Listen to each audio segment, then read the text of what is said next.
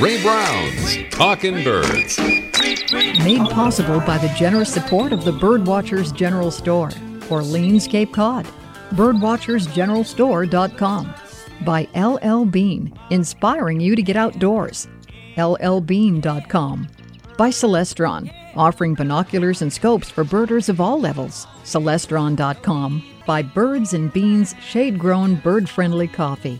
Birdsandbeans.com. And by Ocean State Bird Club, delighted to sponsor Ray Brown's Talkin' Birds. This October, if you hear ravens in your neighborhood croaking nevermore, it's time to get out of the house. And the best place to go is on one of Ocean State Bird Club's terrific free walks.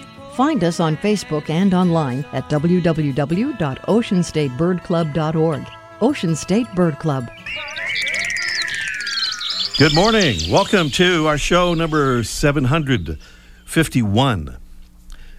Well, we at Talkin' Birds have a good friend at our flagship station here in Massachusetts, WATD, and her name is, wait for it, Liz Reven.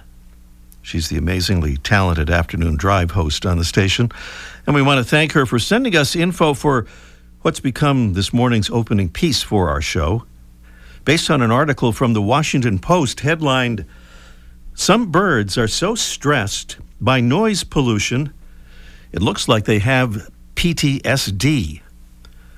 And the headline is accompanied by a photo of a western bluebird that looks, well, stressed. The story goes on to describe the plight of this bluebird, which built its nest close to a natural gas compressor, whose constant whine, something like that, maybe, made it hard for the bird to hear the sounds of, for example, potential predators. Because of the noise, the bird had to maintain constant vigilance, resulting in hormone level problems and deteriorating health. And with a nest full of hatchlings, which suffered developmentally from the noise, she couldn't just pick up and move. The story quotes the Florida Museum of Natural History's Rob Gorelnik as saying that, quote, "Noise is causing birds to be in a situation where they're chronically stressed, and that has really huge health consequences for birds and their offspring," end quote. We have a link to another story with more about the perils of noise pollution, particularly for birds, right now on our website, talkinbirds.com. That, we'll suggest, is not noise pollution. It is instead this morning's mystery bird. This is a preview of the contest, so you'll be ready for that. Coming along a little bit later on, our mystery bird is kind of a flashy little fellow that flits about forest floors on the mountains of the western U.S. and Canada, then floods in flocks to the rest of North America for winter. Our bird's coloration varies a lot, but it's generally dark brown or gray, dark gray or brown, with a pink bill and white outer tail feathers that periodically flash, especially when the bird is flying. Our bird hops around the bases of trees and shrubs and out onto lawns looking for fallen seeds. We have some beautiful prizes, as usual, including Droll Yankees' new generation 13-inch metal finch sock that combines the attraction of a finch sock with the durability of metal. And it holds a full pound of Niger seed, a.k.a. thistle seed. Bonus prizes include a download to your iOS device or online access to the Larkwire app, the app that makes learning bird sounds a game, plus a 12-ounce bag of delicious, shade-grown, bird-friendly Birds and Beans coffee. All on our Mystery Bird contest coming along here in just a bit. Meanwhile, we have a conservation salute to yours truly's hometown, the great city of Boston, where this week Mayor Marty Walsh announced that all of Boston's new city-owned buildings will be constructed with carbon-neutral designs. The decision is part of the city's goal of going carbon neutral by 2050.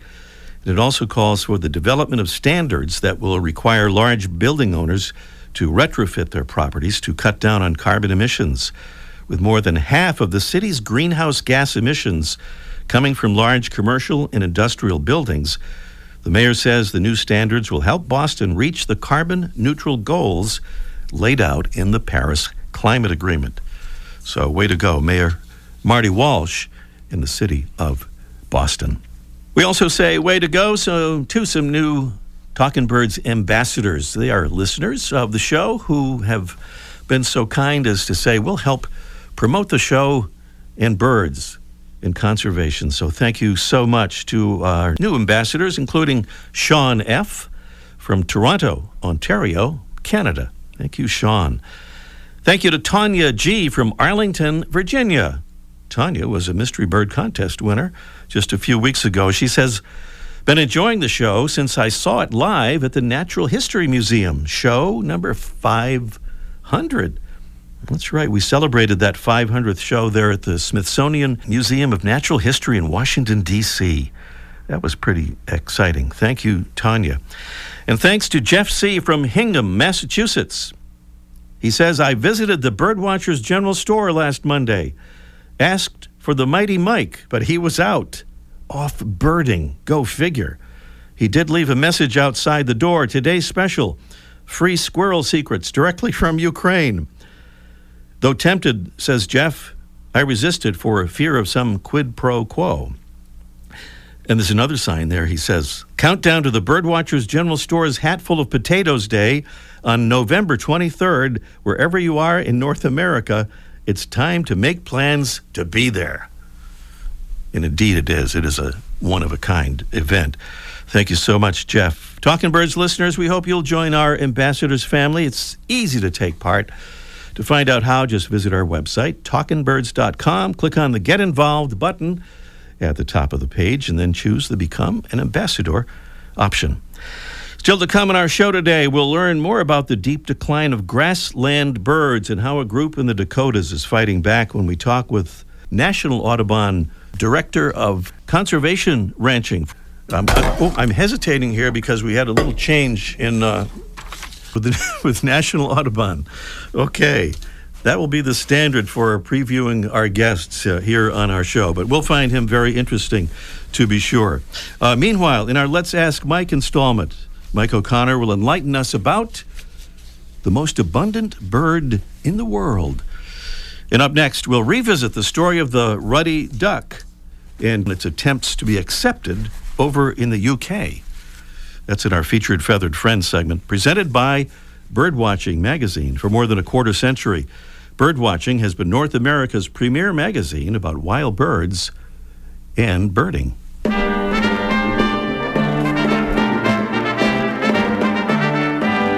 Well, listen to what some folks across the pond have to say about today's Featured Feathered Friend, the ruddy duck. We don't want your bloody ruddy. Yes, not everybody in the UK is pleased by the presence of the bird that we on this side of the Atlantic think is kind of cool. So why do the flyers of the Union Jack not care for this fast flyer? Well, for a pretty good reason, maybe. Because having established themselves in Great Britain and parts of mainland Europe, ruddy ducks began interbreeding with the endangered native white-headed duck. And in England, at least, up with that, they will not put. So a controversial plan was put into effect to eliminate the ruddy duck, despite its striking appearance. The male ruddy duck has a bright blue bill, large white cheek patches, a black head and neck, and bright cinnamon color over most of its body. And instead of a stiff upper lip, it has a very distinctive, long, stiff tail, which it often holds almost straight up to display. The female also has that unusual tail, but is much less colorful, mostly brown and tan. The ruddy duck is generally quiet, except in breeding season, when you'll hear this small outboard motor trying to start up sound from the male.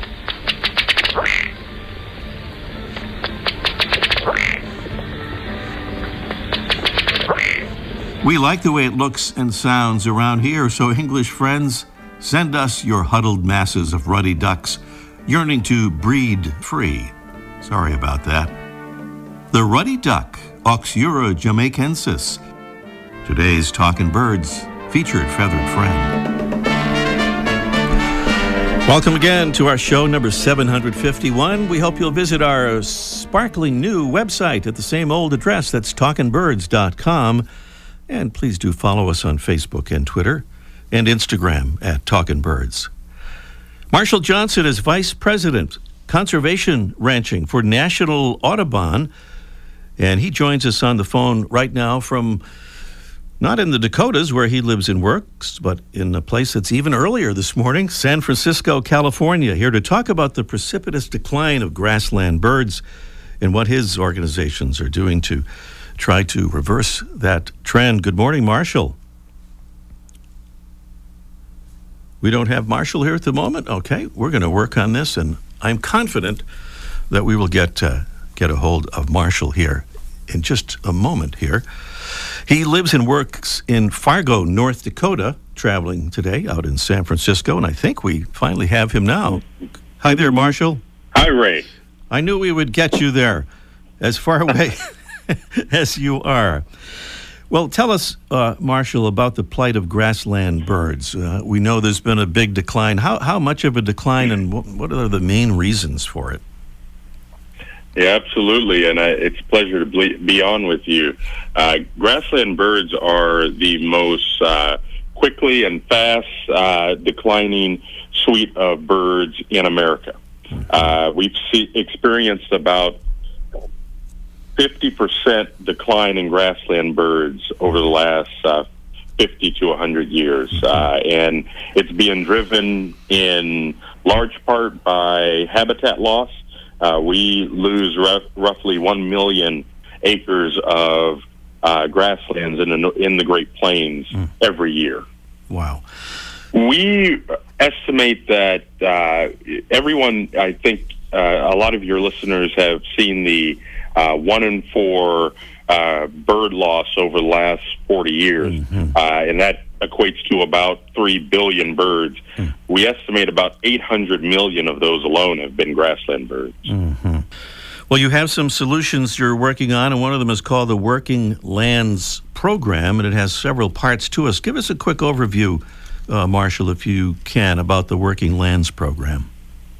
Oh, absolutely. Audubon, we're really leaning into this. Birds are the prism through which we view our work, and grassland birds are calling out to us like never before. And so with 90% of America's grasslands either owned or managed by cattle ranchers, we know that our most important partner are America's cattle ranchers. And so whether it's cost-sharing fencing for rotational grazing or our Audubon Conservation Ranching market-based program where we're wanting to connect eco-conscious ranchers to bird lovers across the country and create a marketplace for that type of ranching that enhances grassland bird habitat.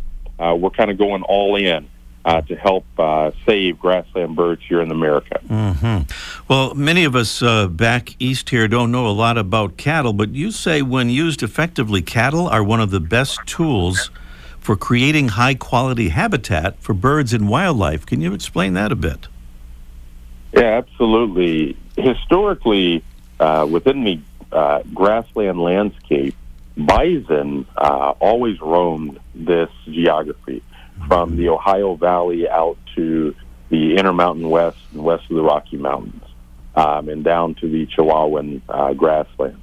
And so cattle, while they graze by nature very differently than bison, through regenerative grazing techniques, rotational grazing techniques, cattle can actually mimic many of the benefits that bison provided for this landscape. And this is an ecosystem that evolved over time through both fire and disturbance, mainly large ruminants like bison out on the landscape. Well, speaking of fire, you also have something called the North Dakota Prescribed Fire Cooperative. What is that about? What we've seen over the last 50 plus years is fire as a management tool and as something that occurs out on the landscape in the grassland ecosystem has disappeared. And prescribed fire can be just a great tool for increasing forage quality for livestock, but more importantly for Audubon, it's a great tool for creating a mosaic of patchwork of habitat, which grassland birds such as chestnut-collared longspur, western meadowlark, and so many others are dependent on that kind of patchwork mosaic of grasslands. And so fire is a vital role in creating that optimal habitat. We may not be able to put too many more acres back on the landscape of grasslands. We've lost about 450 million grassland acres over the last 50 to 100 years. But what we can do is optimize the grassland acres that we have so that they're more friendly and accepting and providing habitat for grassland birds. Well, another thing, Marshall, that would surprise people in the East, at least, having to do with cattle and beef. We don't normally associate beef with birds somehow, but you have this Audubon certification seal for beef that is, in some way, if you'll tell us how, helpful to birds. Yeah, absolutely. It's a part of Audubon doing what we were created to do more than 100 years ago, and that's impacting marketplaces. Audubon began as an organization, a group of folks who were passionate about birds and seeing what the plume and trade industry was doing, kind of decimating birds just for women's fashion. And a group of mostly women got together and started advocating on birds and changed that whole marketplace. Mm-hmm. Knowing that cattle ranches are at the heart of grassland bird habitat and maintaining grassland bird habitat, roughly 4 or 5 years ago, we created a market-based program to drive better outcomes for grassland birds and have consumers support that in the marketplace. I think that it's the best idea in grasslands conservation. Ray, there's several hundred, maybe even 1,000 grassland bird conservationists like myself, but there are several 100 million people, and more than 50 million people love birds. And if they're willing to look for the Audubon certification, when you see that certification on a product, you know that a high standard for habitat management, environmental stewardship on the farm and ranch has been achieved, and it's supporting this most imperiled suite of grassland birds. I think creating programs that allow the market to directly benefit farmers and ranchers who are doing the right thing is the right way to go. Amazing stuff. And tell me if this is the best address for folks to find out more, dakota.audubon.org. Absolutely. Marshall Johnson is Vice President, Conservation Ranching, National Audubon, and works there with Audubon Dakota. Marshall, thank you so much for being with us, and keep up the great work. Thanks a lot. Thanks for having me. Coming up next, here is our Mystery Bird contest in just 1 minute. More than 100 million wild animals are killed each year, illegally. Poaching is just one of the risks animals face at our hands. I'm Tom Barry. I'm an actor. I grew up in the beautiful rural countryside of Ohio, where animals roamed freely in the open forests. I have a deep concern to help preserve those open spaces for our wildlife friends so they can live and thrive like they used to. Destruction of their habitats threaten their very existence. The best way to protect wildlife is to protect the land where they live. The Humane Society Wildlife Land Trust works with private landowners to protect wildlife, to preserve natural habitats, and establish permanent sanctuaries. To learn more or to work with the Humane Society Wildlife Land Trust, call 800-729-SAVE. That's 800-729-SAVE. Or visit wildlifelandtrust.org. Thank you. On to our contest. We'll play the sound again of our mystery bird here. Description: a kind of a flashy little fellow in a way that flits about forest floors with the mountains of the western U.S. and Canada, then floods in flocks to the rest of North America for winter. Our bird's coloration varies a lot, but it's generally dark gray or brown with a pink bill and white outer tail feathers that periodically flash, especially when flying. Our bird hops around the bases of trees and shrubs and out onto lawns looking for fallen seeds. Beautiful prizes including the Droll Yankees new generation 13-inch metal finch sock, plus a download to your iOS device or online access to the Larkwire app, the app that makes learning bird sounds a game, and a 12-ounce bag of delicious, bird-friendly, shade-grown birds and beans coffee. I have to push this button over here. That would be the Do Not Disturb button. Okay, we've got that all set. And the number to call is 781-837-4900. That's 781-837-4900. Please call us as soon as possible so that we don't run out of time. And especially today, that could be happening because we have a lot of interesting things happening in the technical realm here this morning. 781-837-4900 is the number to call. Meanwhile, we'll check in with Mike O'Connor down at the Birdwatchers General Store on Cape Cod and find out what is the world's most abundant bird. Let's ask Mike live in just 1 minute. I'm for feathers, I'm for wings, I'm for tweedledee-dee-dee, for what it's worth, I'm for the birds. Here at Talkin' Birds, we're for the birds, and we want to say thanks to another Talkin' Birds ambassador who's helping to spread the word about our show and about birds in conservation. My name is Celia Trosper, and I'm calling from Kenosha, Wisconsin. I became a Talkin' Birds ambassador because I travel so much and meet so many new people. I always end up bringing birds into the conversation, so it just makes it easier to be able to hand them a little card. I think other listeners should become ambassadors because it's really an easy way to bring awareness about the needs of our feathered friends and our environment. Talkin' Birds listeners, we hope you'll join our ambassadors family. It's easy to do. Just visit our website, talkinbirds.com. Click on Get Involved at the top of the homepage and then choose the Become an Ambassador option at talkinbirds.com. And thanks.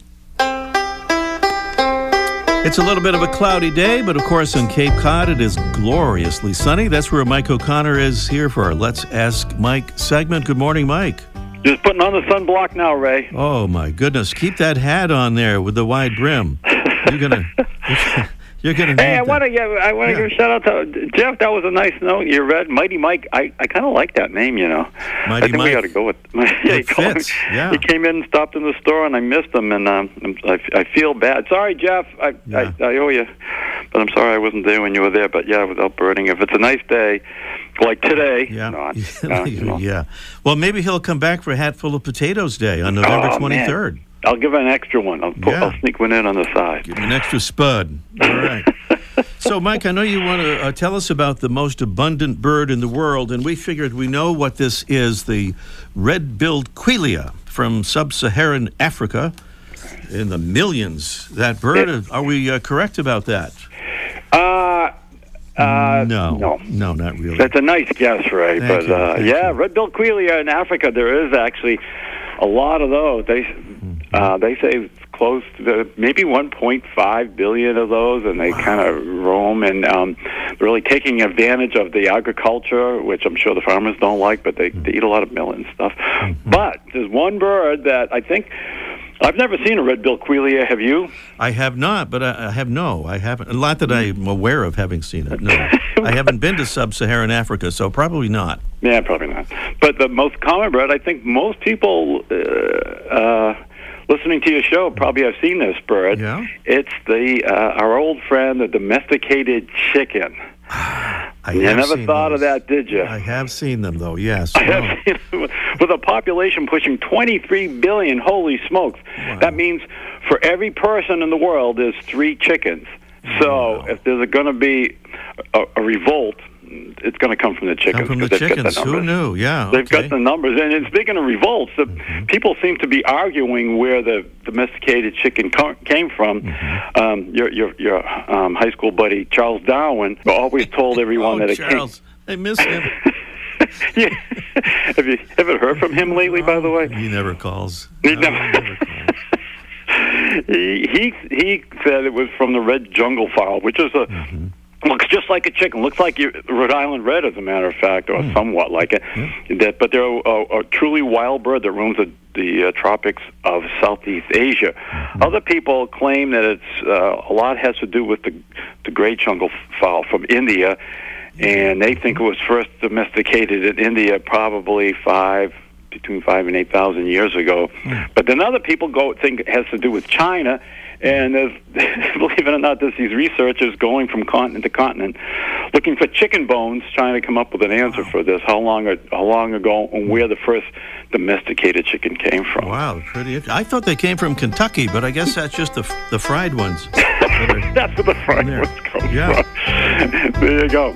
Thanks for All that. right, well, Mighty Mike signing off for today. Now we know. Thank you, Mike. Okay, talk to you later. Mike O'Connor. They're at the famous Birdwatchers General Store, Orleans, Cape Cod, for our Let's Ask Mike segment. Back to the Mystery Bird Contest right after this. The September-October issue of Birdwatching Magazine is now available at Barnes & Noble and other newsstands. It features a story about the uncertain future of the whooping crane, tips for photographing birds that fly fast, and a guide to fall and winter birding festivals. Plus, Ken Kaufman describes how to identify wandering tattler. David Sibley provides a closer look at crows and much more. Learn more at birdwatchingdaily.com.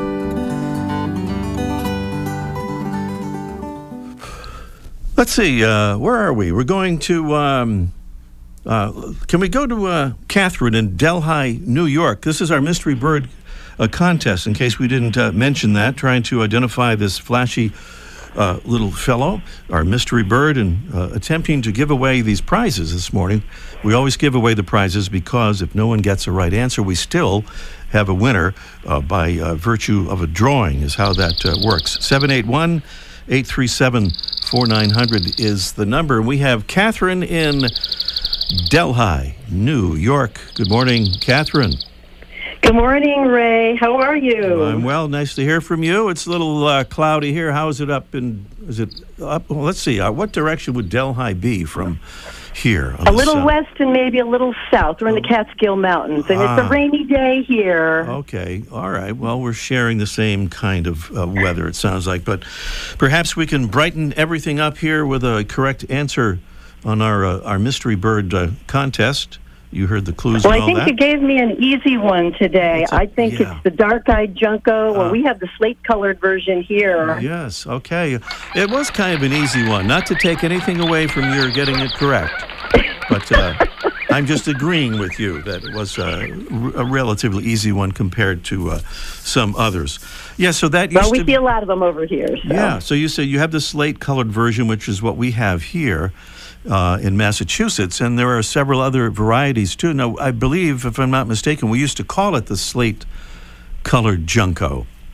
When I started birding, that was what it was called. Yeah, back in the 70s.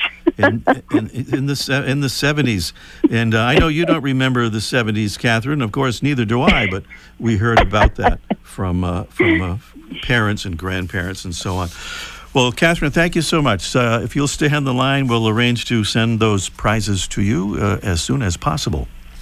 Thank you, Ray. All right. Thank you, Catherine in Delhi, New York, correctly identifying the dark-eyed junco as our mystery bird. And with that, we are out of time for this morning's show. Thank you so much for being with us and listening to our show. And thank you to our fantastic Talking Birds team, Debbie Bleacher, Freya McGregor, now with us from Kentucky, by the way. More about that soon. And our producing engineer, Jesse Wilkins. I'm Ray Brown. See you next week. The bird show, I like that.